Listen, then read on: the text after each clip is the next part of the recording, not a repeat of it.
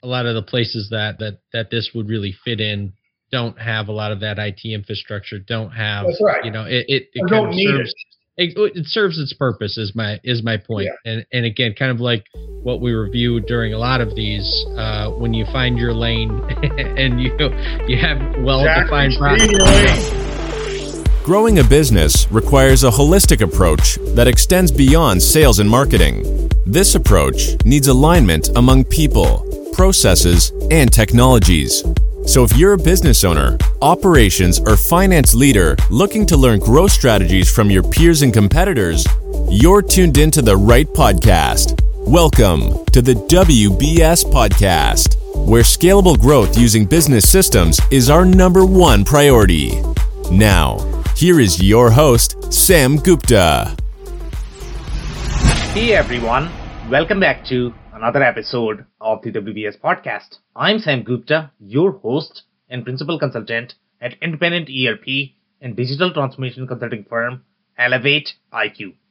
When an ERP system uses a specific buzzword or something that customers might relate to, it's typically the marketing hype, but not really the strength of the product. For example, several cloud products might include a cloud word even if they might be legacy products, just to prey on uninformed customers. But there is one system that really lives to its name called InfoVisual that has similar visual capabilities, an organization that is rare to find in smaller software packages. Also, most of these smaller packages targeted for job shops typically exploit the broken processes of the customers. InfoVisual is surprisingly an exception there as well. But is InfoVisual a fit for every business out there? In today's episode, we invited a panel of industry experts for a live discussion on LinkedIn to conduct an independent review of InfoVisual's capabilities. We covered many grounds, including its unique capabilities and where it's likely to be the strongest fit. Finally, we discussed the challenges with its roadmap and why the product is likely to be sunset soon. With that, let's get to the conversation. Hello, everyone. Welcome to today's show. And if you are joining for the first time, this is part of our industry series for which we meet every Tuesday at 5:30 p.m. Eastern. We review one vendor or the solution independently. For today, we have a very interesting solution. It's called InfoVisual, and the people who have been in the Infor ecosystem or they have touched Infor ecosystem in any capacity, they know that how much InfoVisual users love InfoVisual, but not everybody. So we are going to have a lot of fun discussing that. It's going to be a fit. It's not going to be a fit. Before we do that, we are going to start with everybody's intros. I am going to start with my intro. If you don't know me, I am Sam Gupta, principal at Elevate IQ. Elevate IQ is the independent ERP and digital transformation consulting firm. I've been doing ERP for roughly about 20 years now. So on that note, I am going to start with Dave for his intro. Thanks, Sam. Hi, everybody. My name is Dave Chrysler, and I own an operations consulting business working with leaders in the manufacturing space to help them create systems to free them to drive growth throughout their business. And I come to you with more than 20 years of operational management experience and leadership experience. Excited to be here. Thanks for having me. Okay, thank you so much for being here, Dave. Andy, can I ask you to introduce yourself next? Thank you, Sam. Thanks for inviting me. My name is Andy Pratico. I have been involved with ERP software for small to mid-sized manufacturers for the last 41 years. I am in British Columbia, Canada, but I lived in the US for 11 years, and I've worked with manufacturers all over North America. And I also have a published book that teaches people how to investigate and how to evaluate ERP software. And thank you again for having me to attend, Sam. Thank you so much for being here, Andy. And if you are in the audience and joining for the first time, make sure you guys send your questions and comments. We typically try to cover them during the show. If you run out of time, our panelists are going to make sure that you receive your answers. On that note, I am going to start with the quick briefing and a refresher of the different sessions that we have done. And Dave, Andy, remind me, I believe we have done at least 4 or 5 related to Infor. So we have done Infor corporate strategy. That's where we covered the overarching view of Infor. And then we have also done Infor CSI, which is the Sightline product. We have done Infor M3. We have done Infor SXE product, which is the distribution product. And then we have done Infor LN as well. So this is probably That the is sixth. correct. That is correct. Okay, amazing. Thank you so much for the validation, Andy. So overarching Infor strategy, Infor, just like your Appicore, Apteam, they are very purpose-built centric organization, the way they approach their corporate strategy, the way their go-to-market strategy is. And how they like to define purpose-built is going to be, they have many different products. Not all the vendors that are going to be sort of purpose-built, they have the same strategy. But in the case of Infor, they have many different products, and each of those products are very unique, the way they work, and they are going to be targeted for very specific industries. That is not to say that their products are not going to have overlap. In fact, there is significant overlap across the products, and that's probably the reason why some products are not going to have as bright future, especially when we talk about re-architecting for the cloud and making sure that the products are going to have some sort of commitment from Infor Corporate. And again, Infor has, Andy, I believe, 200 products they have acquired over the period of time. And obviously, they cannot, none of the companies can really carry those many products. So they are going to be sunset at one point of time. It's just a matter of time when these products are going to be sunset. So Infor Visual is very similar product as your SAP Business One or Microsoft GP. Overall, from the size perspective, the way the size is of the product, not from the capabilities perspective. Capabilities perspective, it might be slightly different. Infor Visual is going to have far deeper capabilities overall from the manufacturing perspective. SAP Business One and Microsoft GP, the reason why I am trying to compare with these products is because they don't have the same backing from the Microsoft or SAP corporate. Right now, we don't have clear understanding whether they are ever going to be re-architected for the cloud. That's why I am trying to compare that they are probably on similar trajectory. The challenge with most of these companies is always going to be the existing install base. If the existing install base moves faster from these products, then they can kill these products, far easily. But for the most part, most of these products have significant commitment on the on-prem world. Most of these products are either going to be sold on-prem or they are going to be sold on some sort of either ported cloud or fake cloud or whatever cloud. So Infor Visual is the similar story, that it does not have clear direction overall from the cloud perspective. Now, when we are going to compare this in the Infor portfolio, Infor Visual is probably one of the smaller products compared to other leading products that have clear direction on the cloud, which is going to be your LN, M3, SXE, and that's going to be your Sightline, as well as S3. So those 5 have very clear strategy in the cloud suite world. Infor Visual does not have that. Infor Visual is one of the smaller one, but there are other smaller products in the Infor portfolio. Infor and its partners, they are still trying to commercialize and sell the majority of those products. In fact, they are still selling Infor Visual. Not just to the existing customers, they are also selling to newer customers. So again, I think the direction is not as clear where this product is going to go.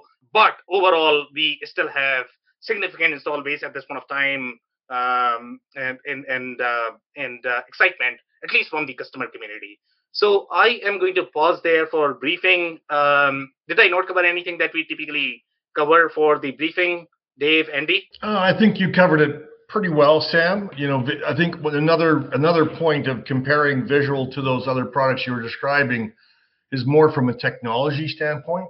Visual certainly is much stronger when it comes to manufacturing functionality, but it may be behind the curve a little bit regarding technology, just like GP and the SAP Business One systems are.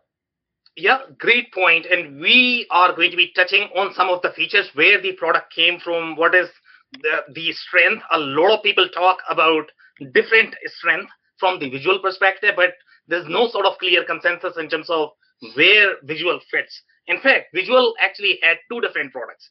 That I personally didn't know. I came to know when I was reviewing the demos and some of the collateral, and visual had one product for job shop. There was another one for ERP. ERP one was for bigger product overall. Job shop did not have as much functionality. Typically, when we speak to anybody in the visual community, they all are going to say that visual works really well in the custom manufacturing space. Engineer to order is what they are going to say. But I have seen visual installed all over the place.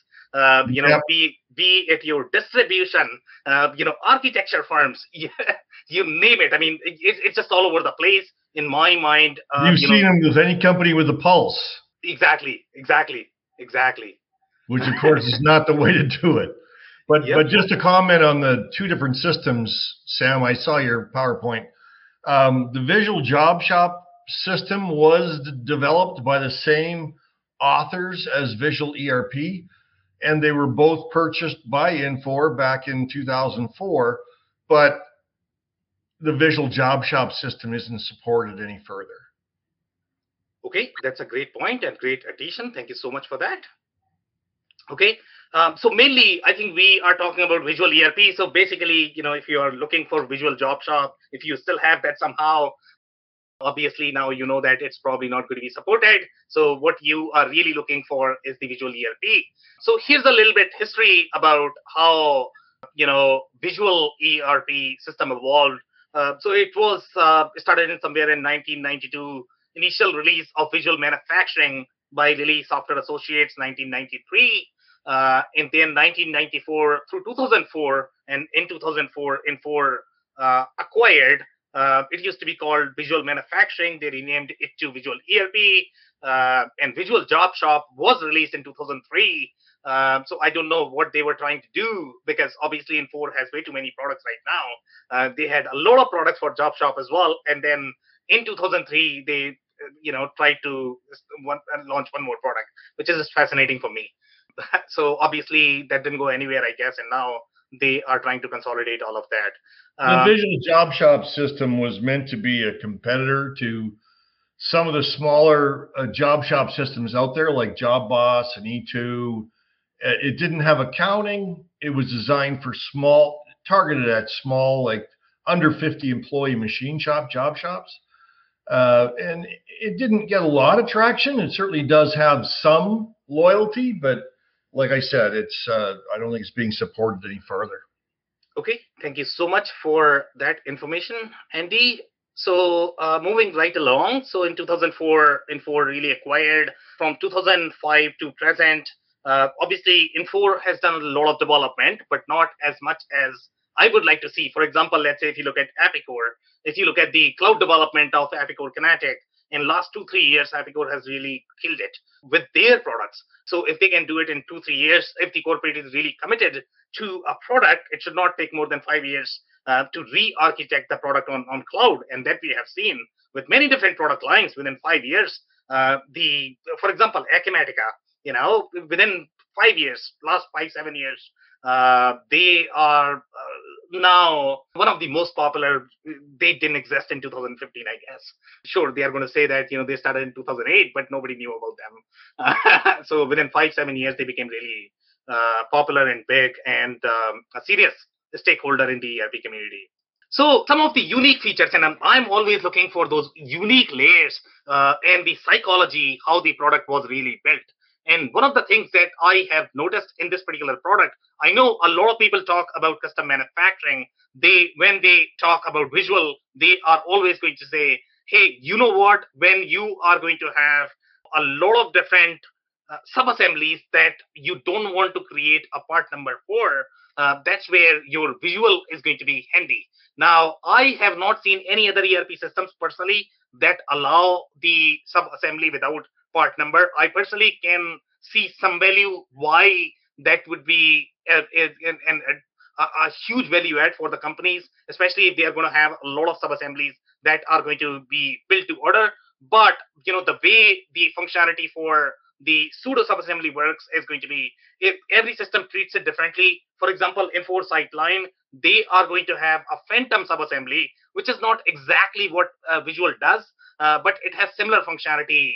So the same functionality exists in a lot of different systems. They just treat it differently. So that's going to be one factor. We are going to be digging into that at a deeper level. But overall, from the product psychology perspective, the way I was reviewing these screens, it came across as if it was really created for fabrication shop. In fact, if you look at the terminology across the screens, then you are going to be seeing a lot of fabrication term and not really manufacturing term. The other thing that you are going to notice in Visual is Visual was really designed for mechanical centric manufacturing. Okay, if it is going to be machine shop, you are probably going to struggle with Visual, and obviously Visual data model did not advance with the machine shop. And right now, if you look at any of the manufacturing shops or manufacturing shop floors, they are all going to have some sort of CNC machines, which require separate reporting from your labor. So again, those are some of the shortcomings of the product that Infor did not really invest in developing those features that are going to be really, required right now if you look at the manufacturing companies. So we are going to dig into all of that in far more detail. But here, some of the things that you are going to notice are going to be very similar to the job shop companies. For example, when we reviewed other systems such as ECI M1, if I remember correctly, and you guys can remind me, for example, you are going to see features such as customer PO on the sales order.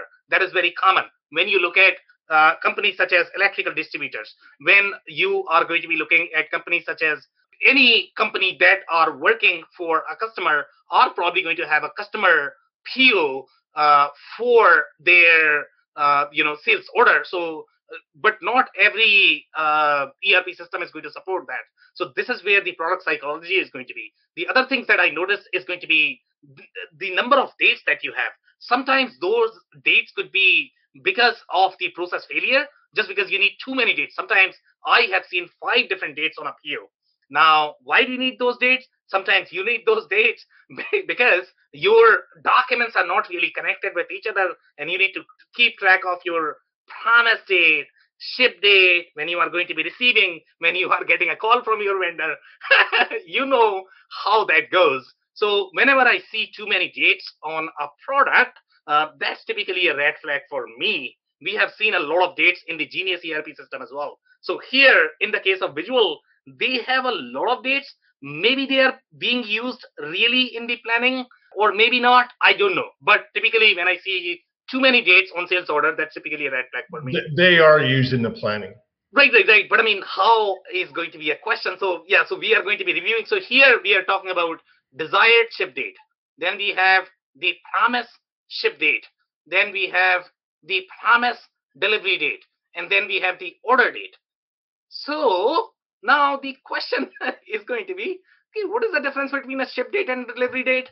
Because, essentially those two are going to be the same thing. And typically when you look at the delivery, that is going to be performed by a third party. Even if you're going to have a smaller TMS system, which is going to be your PageJet or whatever, they are typically going to be controlling the delivery date. So why do you need to have the delivery date for your planning? Maybe you do, maybe you don't. But again, depending upon how you have structured your operations, typically these are the symptoms of over-engineering in my mind. I see both sides of it coming from, imagine that coming from where I come from. And I think to Andy's point, in kind of an ideal scenario where you've gone through and you have a really solid business process in place, there could be some utilization of those fields. And from the other kind of standpoint, I had to laugh because it really reminds me, I used to tell people when I'd walk through a manufacturing operation, typically you will find something on a job docket or, sales order, work order, something highlighted, right? And well, what's the point of highlighting it if we're already not reading it and it's documented on the sales order, work order somewhere? It's kind of the same thing, if you're utilizing the dates to help you from a planning standpoint where you have not only committed, to your customer a in-hands promise date, and you are targeting an internal expedite date or ship date, something like that, to account for maybe that third party, which would potentially be covered by that third date. I mean, you could see it being utilized, but in my experience, more facilities than not don't have the process in place to back up having all these additional fields. Yeah, and typically, Dave, from my experience, I mean, there are 2 or 3 different ways of accomplishing the same task. If you go through the same ERP process where you're going to have allocation priorities, then you probably would not need a date, right? But you could also translate that in a date and use as a date field. So again, in my mind, whenever I look for any sort of deviation, okay, if I compare 5 different ERP, why 4 of them do not have a date and this has a date? So there could be 2 reasons. Number one, it is trying to sort of solve the broken process problem, or there is a real need in this industry. In my mind, I have personally not seen these many dates being used in any of the ERP system or in the manufacturing. So that's typically a red flag for me. The other red flag is going to be you have the FOB and shipping at the customer order level, which I typically like to see at the line level. And this is going to speak that, okay, now when you are capturing this at that level, then you are much smaller size system, because typically your shipment detail is going to go at the line level. So that sort of speaks for the size of the system, that this is really designed for the smaller companies. The other thing that I personally like in this system, and the whole idea of visual ERP system, is it's very visual, and they really live by that name, to be honest. Okay, so one of the things that if you are going to be asking any sort of procurement folks or sales folks, they like to see procurement history right on the same screen, so that they can see, okay, what was the price of the previous order, and based on that, they want to make sure that they are able to provide the same price to the customer. That happens in your procurement. That also happens in the sales team. So here we have the entire history about the customer right at the customer order level, which is fascinating, to be honest. Okay, if you can provide that, so that's probably the reason why customers really like visual, based on these small, tiny, mini features that visual is able to provide to be able to assist the users and with their workflow. Now, the other things are going to be, for example, let's say if I look at, and this is the material planning window, and typically when you look at the material planning, this is not going to be at the drawing ID or drawing revision level. Okay, so this, again, things are getting a little mixed here. When I am looking at my drawing revision number for the planning, why am I mixing my engineering with my material planning? So I don't know which industry is probably going to be planning at the drawing ID level or drawing revision number level, which is just too granular for me. Maybe some industries do that, but so far I personally have not seen, unless you are trying to solve a broken process. The other things that I noticed in this particular system is going to be the way the material planning is going to be so intuitive. You have things such as tagging that is provided right on the same screen, where you are going to be doing your consolidated supply and demand plan. And by the way, when people talk about Infor being designed for custom manufacturing, they very, very rarely talk about how deep Infor visual is in the supply chain planning, in the MRP planning, which is probably its strength, to be honest, that I have personally not heard anybody talk about. Okay, I absolutely loved the way the supply chain planning is done in the system, but it's very rarely spoken about that, what visual can do. So we are going to see, okay, how it basically handles when you are talking about planning at the item level or at the plant level, whether you talk about just the material planning or the scheduling, they both are done equally well in the visual system. The other things that are very unique that I personally have not seen, I don't know, Andy or Dave, if you have seen in any other industries, I think, there have been some sort of demand to find out the other layers as part of lot ID. But as such, I have personally not seen where that is going to be used. So here we have the lot ID, we have the split ID, sub ID, operation ID. And by the way, this is the inventory transaction entry. So you have a lot more layers. It's almost like your sub-dimensions of your chart of accounts that I personally have not seen in any other system where that may be used. The other things that I noticed is going to be the piece level planning and piece level data capture that you have available. And this validates our assumption that I initially mentioned, that this was probably designed for more of the metal fabrication shops or the metal shops, and that's why it has this functionality, which is going to be at the piece level. This plans at the piece level, and typically this is very hard to accomplish because this is going to be a similar functionality as you are going to find in the matrix inventory or dimensional inventory scenario. These guys also talk about dimensional inventory, but it's not the same dimensional or the matrix inventory that you are going to find in fashion, apparel, style business. Completely different. Their inventory is very different. Yeah, completely different. This is completely to do with offcuts, purchasing by dimension, like you said, sheets of steel. You buy 10 sheets of steel 4x8, so your unit of measure is 4x8 sheets of steel. You use up half of one, so now you have 9 full ones in stock and a 10th one that's whatever the dimensions are that are left over. So you know exactly what to be able to use on the next job that needs one piece that size. And minimizing scrap, more or less. Exactly. And that's going to be a very interesting point, because if you actually look at the reviews, Andy, that we have captured, they all are complaining about how poor scrap functionality is in the system. So I read them. So that's where I'm sort of divided that, okay. It's okay. It's okay. That's where I'm sort of, confused a little bit that, okay, you are trying to position for the metal industry. And this is where my understanding is going to be that when you are going to be this in conjunction with your nesting, okay, nesting is where, you are trying to maximize your sheet metal. But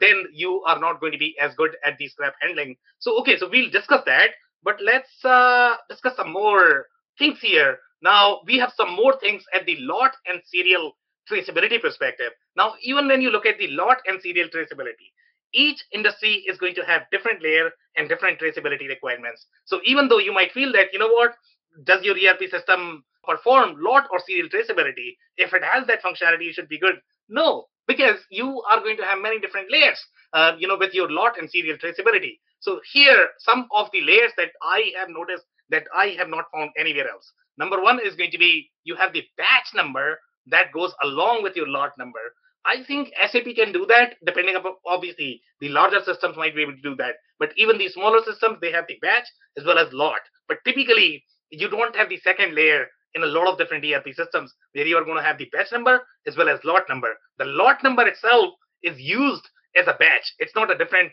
identification number. But here, you have two different numbers. You have the batch number as well as you have the lot number. And then you have the trace ID. And trace ID, which I find very useful, to be honest. If you have two layers, you are going to have a lot more control overall in your traceability. And maybe some industries really need those two layers. Otherwise, they might not have the same traceability that they might be hoping. The other things that I noticed is, for example, heat range and score code. I can almost guarantee that this is going to be applicable in a lot of different fab shop. Whether we are talking about some of the glass companies, they have a lot of different variables as part of the product. Any metal companies, they are going to have a lot of different dimensional inventory as part of the product. And that's the reason why they have the heat range as well as the score code. So by looking at this, you can figure out, okay, this was really designed for the fab shop and the metal industry.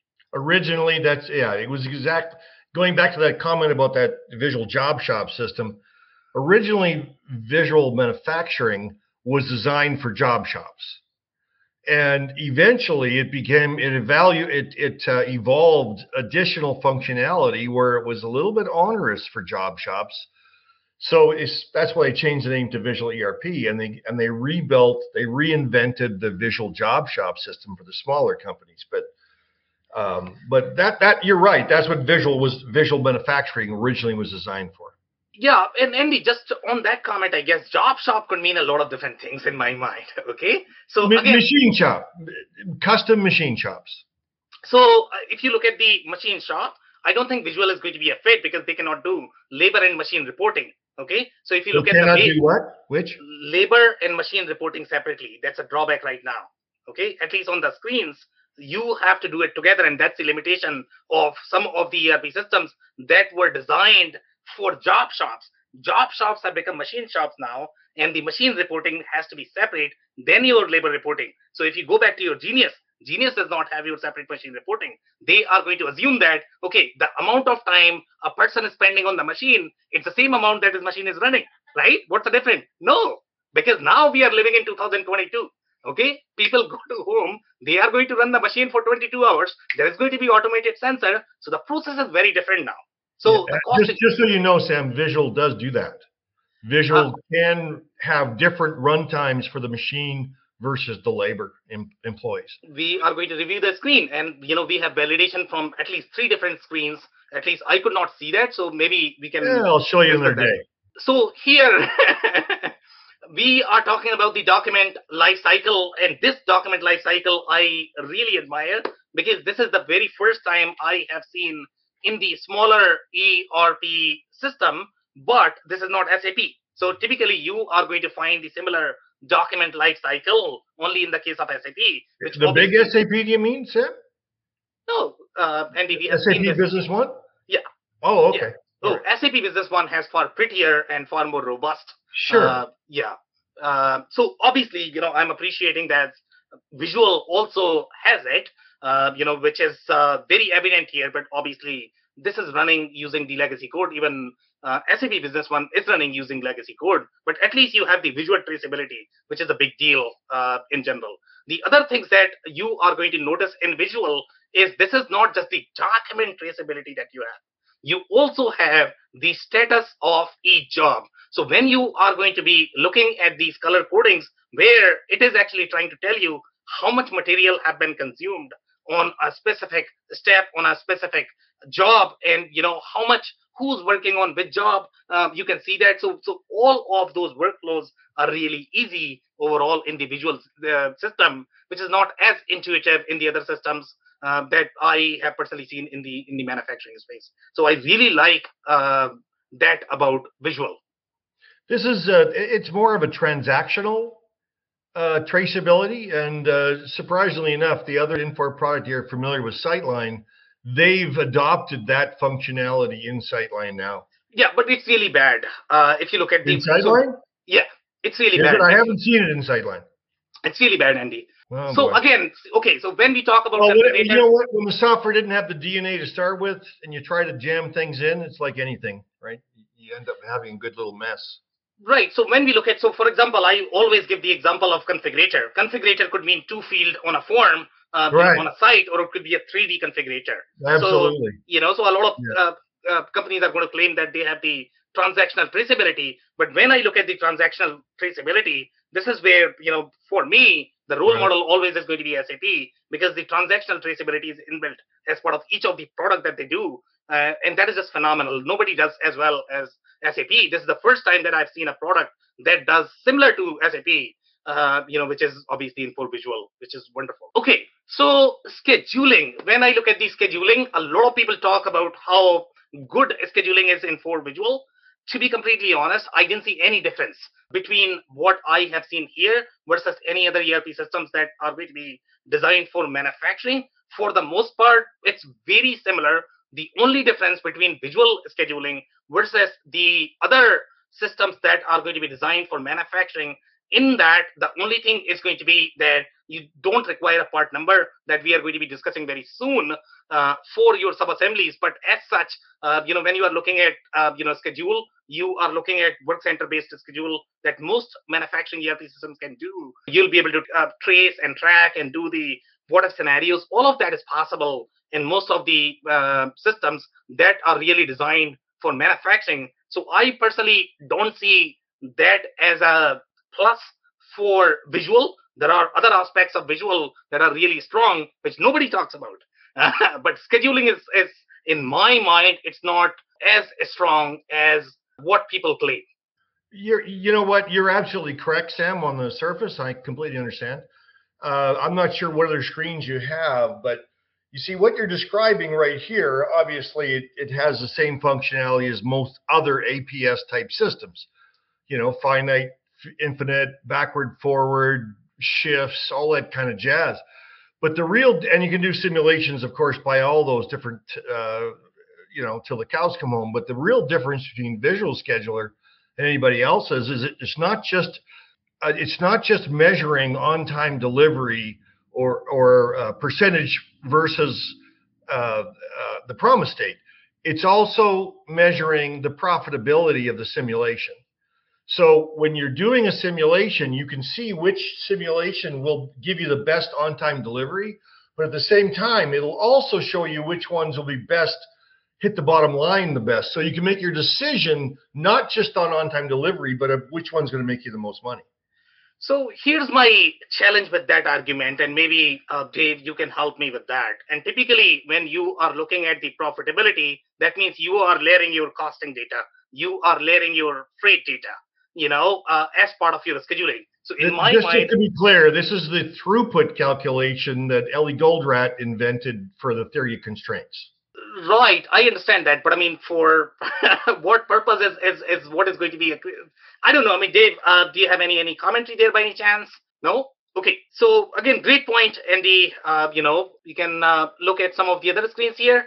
So here, at least when I look at this one, and these are the screens taken from the demo, where it's very clearly evident that the only thing you can do is you have the start run, you have the stop job.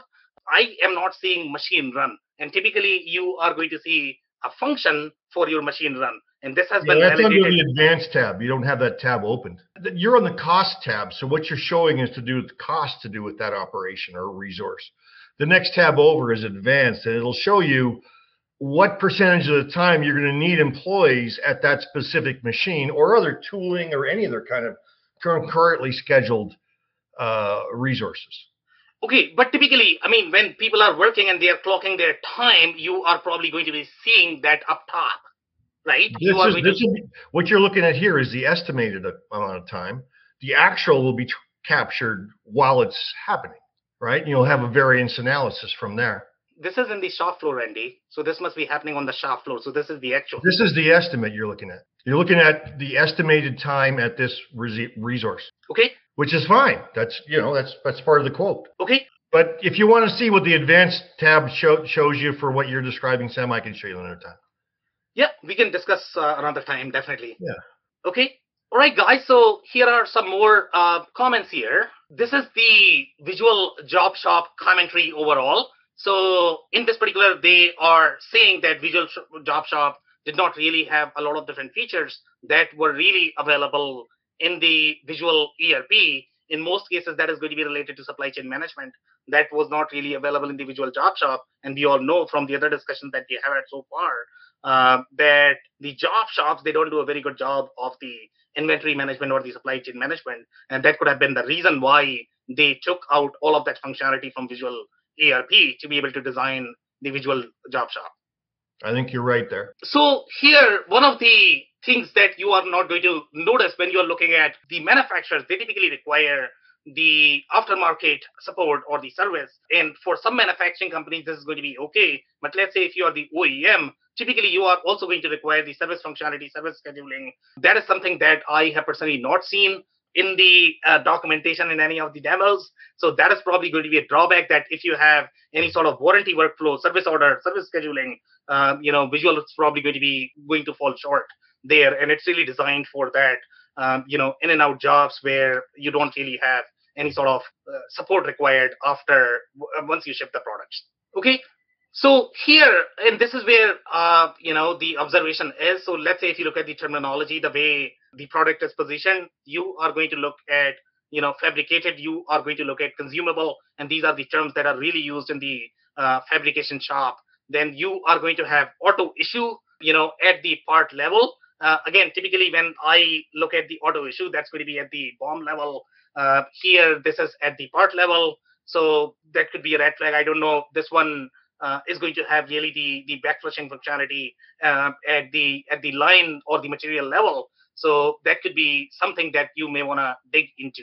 Yeah, just so you know, it does have backflushing through all the material levels, all the labor levels. So whichever time you're making a sub-assembly, which is common to being made before, and you only want to track it at standard, you can just do automatic backflushing at that level, both labor and material. Okay, so now we have some of the other unique layers here where it is going to be, you have the part and site correlation on the part maintenance itself. That is very unique as well. I don't think I have seen that with any other ERP systems that we have reviewed so far. So here you are designing a part for each of the site, which is great because here you are doing sort of the multi-site planning, but you typically don't have that option right at the part, which could be good or bad depending upon how you use it or view it. I'll tell you one of the cool things on this screen, though, Sam. While you're here, you have your arrow pointed at the fabricated checkbox.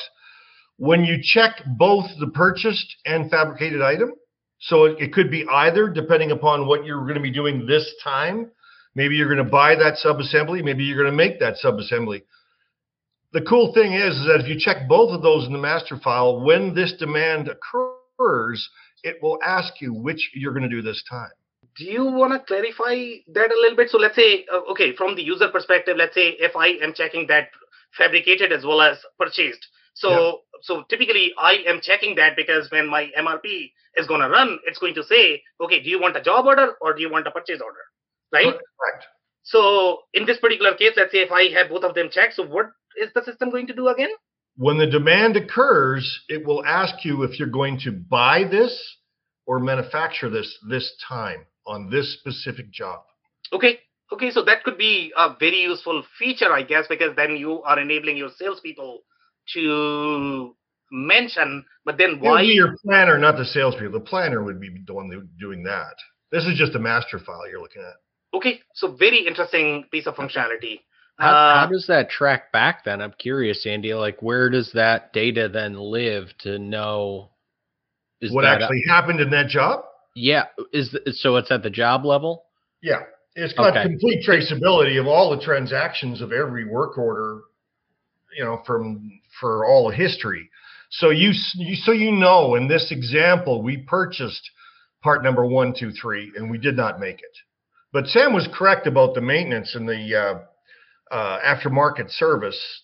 Visual tried coming out with some functionality at one time, but it was half-baked and it never was successful. Okay, thank you, guys. So here, some of the layers that I've seen that are very unique for me. For example, let's say the process type correlation with your item. I have personally not seen that at the inventory level. So that's, again, it could be very unique to a specific industry. And when I look at process types, typically that is going to be for the fabrication shop, because they are going to have many different processes. Typically, they are going to be the combination of your chemical processes plus the mechanical processes. The industries that are going to have a little overlap of mechanical and chemical, probably, this product was really designed for that.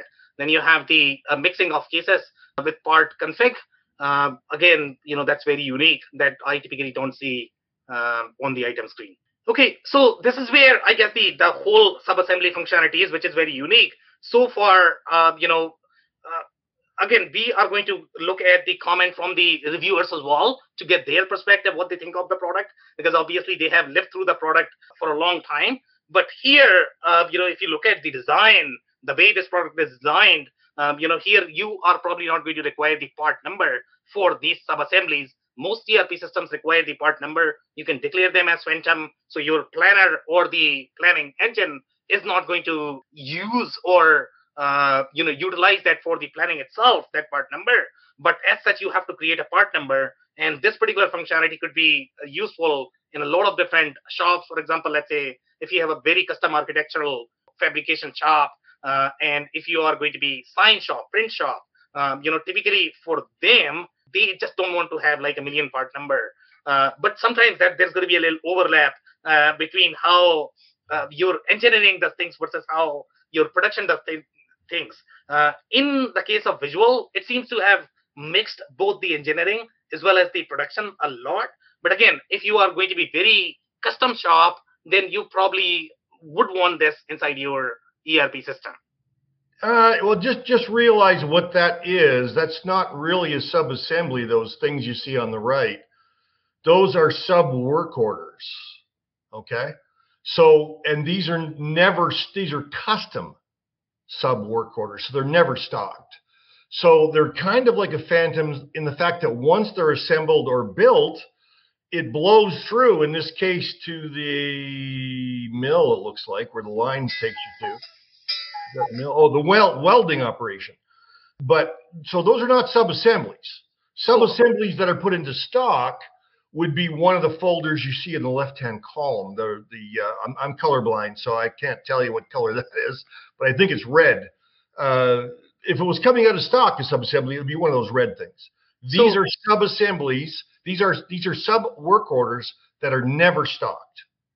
Okay, just to be clear, I think there is a terminology issue here. So when you talk about subassembly, do you always refer to them as the ones that are going to be in stock? Is that what you're saying, Andy? Subassembly would be going into stock, yes, and then issued back to the job at the next level up. You see, these are issued to the main job immediately upon the completion. There's no transaction. As soon as you finish that sub 2, it immediately gets welded into the main assembly. So this could be a very visual specific term, to be honest. From what I have seen with the other ERP system, they might have sub-assemblies, that could be in the stock or they could be built to order. Right. So that doesn't need to be always in stock. So when I say sub-assembly, I am using it loosely, that it is going to be a BOM that is going to be as part of your parent BOM, and then there is going to be a child work order that is going to be associated with your parent work order. The work order, this is an engineer to order work order you're describing here, because these sub jobs are absolutely custom.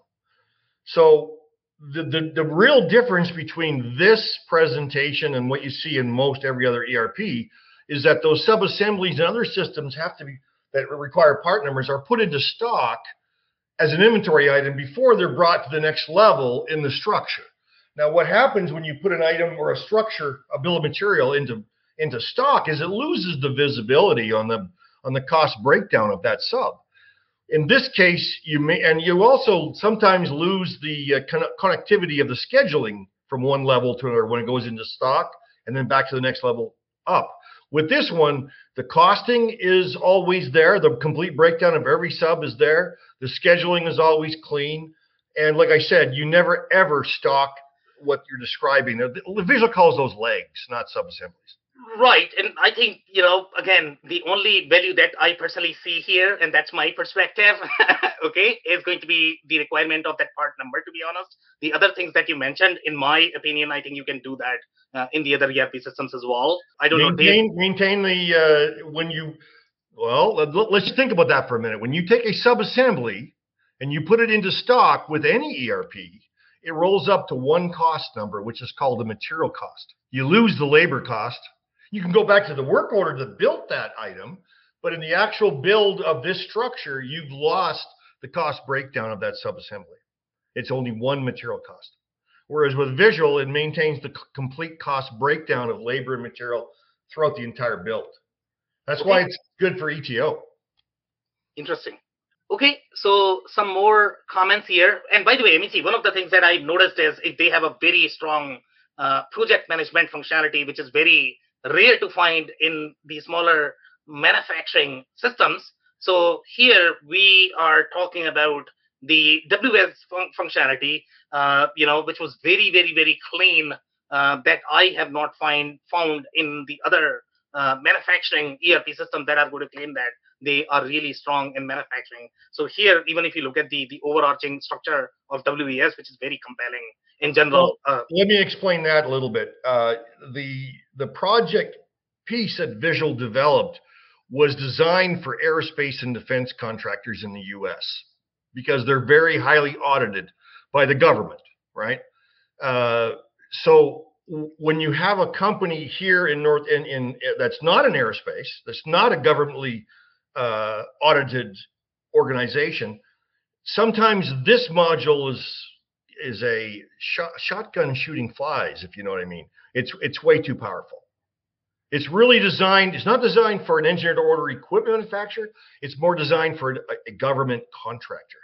Okay, just so you know. It is powerful, but it's usually too powerful. Okay. Anything else, guys? Okay, so let's look at some of the reviews.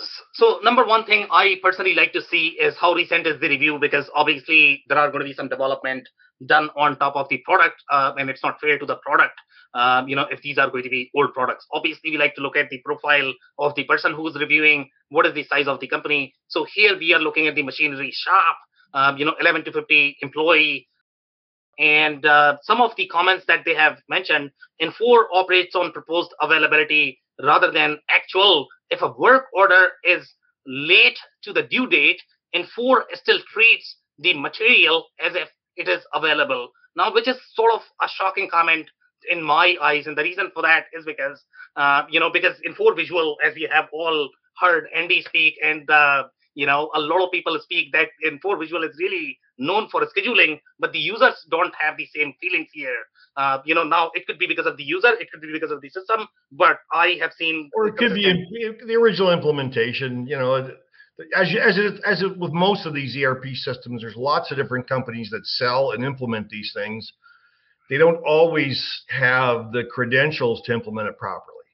Right, but at the same time, when you see a trend in a specific review, that means that's probably real. If 5 people are reporting the same thing, it depends. Yeah. It's possible, yes. Yeah. So that's what we try to do as part of these forums, that, we try to look at the trend. So here, the other things that we have noticed here is engineering changes are cumbersome, manual changes required of parts, assemblies in your library. Again, this is where the visual sweet spot was. So the user is not sharing the same feeling that they are having challenges with the engineering changes. Now, there is something going on here with the RAF changes, or the way you are going to be carrying your inventory. I think there is a real, concern there. So make sure you are going to be taking closer review of that. Here, they are saying software for a continuous manufacturing environment. So they have recommended that this might work for the continuous manufacturing environment. And I personally don't know any ERP system that can work for continuous manufacturing environment.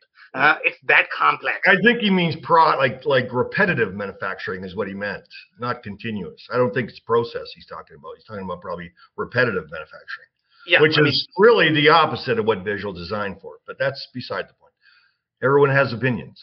Yeah. So here, the user is saying we have had to write multiple add-ons macros to get visual to work effectively for us, which is, a shock, because, based on the way the design, these screens are designed, you would think that visual is probably going to be good.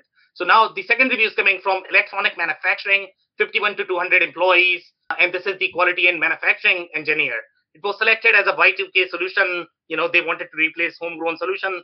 Here they are saying bill of materials are facilitated by engineering master, flexible editing capability. The version control for the bombs can be detailed or vague as the process desired dictates. So that seems to be a red flag there. At times, a shadow part, is necessary in the manufacturing process. So this guy is complaining about shadow part. Okay, the entire visual community. What is a shadow part, Sam? Could you? The shadow part is going to be a part that is going to be without part number. So here you are saying a shadow part is going to be mandatory in your manufacturing process. So if the user is complaining about that piece of functionality, there is a serious problem there. Remember, the only time that capability is used is when the item is never stocked. So in this case, it sounds like he's trying to stock those items. And there's something going on there. Again, review that, why that is happening. So I'm not saying that, but there could be a problem. So make sure you review that. This shadow part does not require an inventory transaction. And they are saying that it does not require an inventory transaction. And it is made as a separate process, sometimes out of sequence to the general process flow. In 4 Visual version 6.3.5 does not have that capability. So do you know what year 6.3.5 came out in? Any idea? I don't have that, Andy. 1996. He's never upgraded, is what that's telling me. Maybe. Yeah. But he's reviewing in 2018, so yeah. No, he's got the same version he's had for 20 years. He's never upgraded. Okay, some more comment here. There is no easy way to differentiate between engineering documentation and production documentation. Huge red flag. And that's what my perception was. When I look at the product, they are trying to mix too many things, engineering as well as production. That's not how ERP typically treats these things. And that's where I think, that's where the real problem is, at least with me. I don't see them to be together as part of the same system. Typically engineering goes through a very different revision process versus your production. Here, the user is saying that it was intended for mechanical manufacturing, which is right as well. That's my perception too. For electronic manufacturing process, this is not ideal. That's what the user is trying to say. So we are close to our time now. We'll review some more. So here, the user is continuing with the electronic manufacturing process control is not ideal when referencing a line or custom processes used to build product. For material control, it is excellent unless a modification to a standard product is required. And we did this on 60% of the product going out the door. The core product feature that removes material from an assembly requires the creator of the work order to calculate the percentage of cost. The removed items are from complete something. Occasional data collisions are happening. So obviously you have data integrity issues, corrupted transactions at times. The accounting procedures in place found them by the end of month where they were corrected. The processes need a higher level of accountability and control. The processes can be formalized with workflow scripts to ensure the higher level of control. Yeah. So again, these are the consistencies that we found in the reviews. Again, pay attention to those when you are reviewing, the system. And I'm actually going to open up for the commentary that you guys might have. Sure. I'll go first. I mean, having a comment from someone that's on version 6.5.3. I mean, I know other companies that are on that older version. And obviously, there's been upgrades and enhancements and improvements since that time. However, they're still using a 20-year-old software package, and they're still finding it acceptable. So that's kind of impressive. And the other thing that's kind of nice about Visual is kind of the opposite of what we were talking about earlier regarding web enablement and some of the newer technologies, is that 30% of the Visual customers don't even employ an IT person, a professional. So the whole advantage of being in the cloud and not requiring an IT person or a server, and Visual only needs one server. It's not such a strong selling feature with Visual. I mean, the customers that like Visual and use Visual are the ones that do want to remain on-prem. If you want a cloud solution, you're not going to investigate Visual. Yeah, good. Yeah, thanks, Sam. Good commentary. Interesting functionality. Some new pieces that we haven't seen before. So that was good to learn about and kind of hear Andy's takeaway on that. So yeah, for me, some interesting takeaways in terms of specific functionality for this particular product. So when the software first came out, and it was 1992, it was revolutionary. I mean, it was the world's first Windows-based ERP for manufacturers. However, it's not 1992 anymore. It's 2022. And, probably around the 2010 mark, Visual wasn't getting as much R&D as a lot of other systems, and it's been surpassed regarding technology. There's no question. But functionally wise, it's got functionality that no other system includes. And you can... To kind of your point too, Andy, about a lot of the places that that this would really fit in don't have a lot of that IT infrastructure. Don't have. That's right. It don't need it serves its purpose. Is my point. Yeah. And again, kind of like what we reviewed during a lot of these, when you find your lane and you have well-defined process.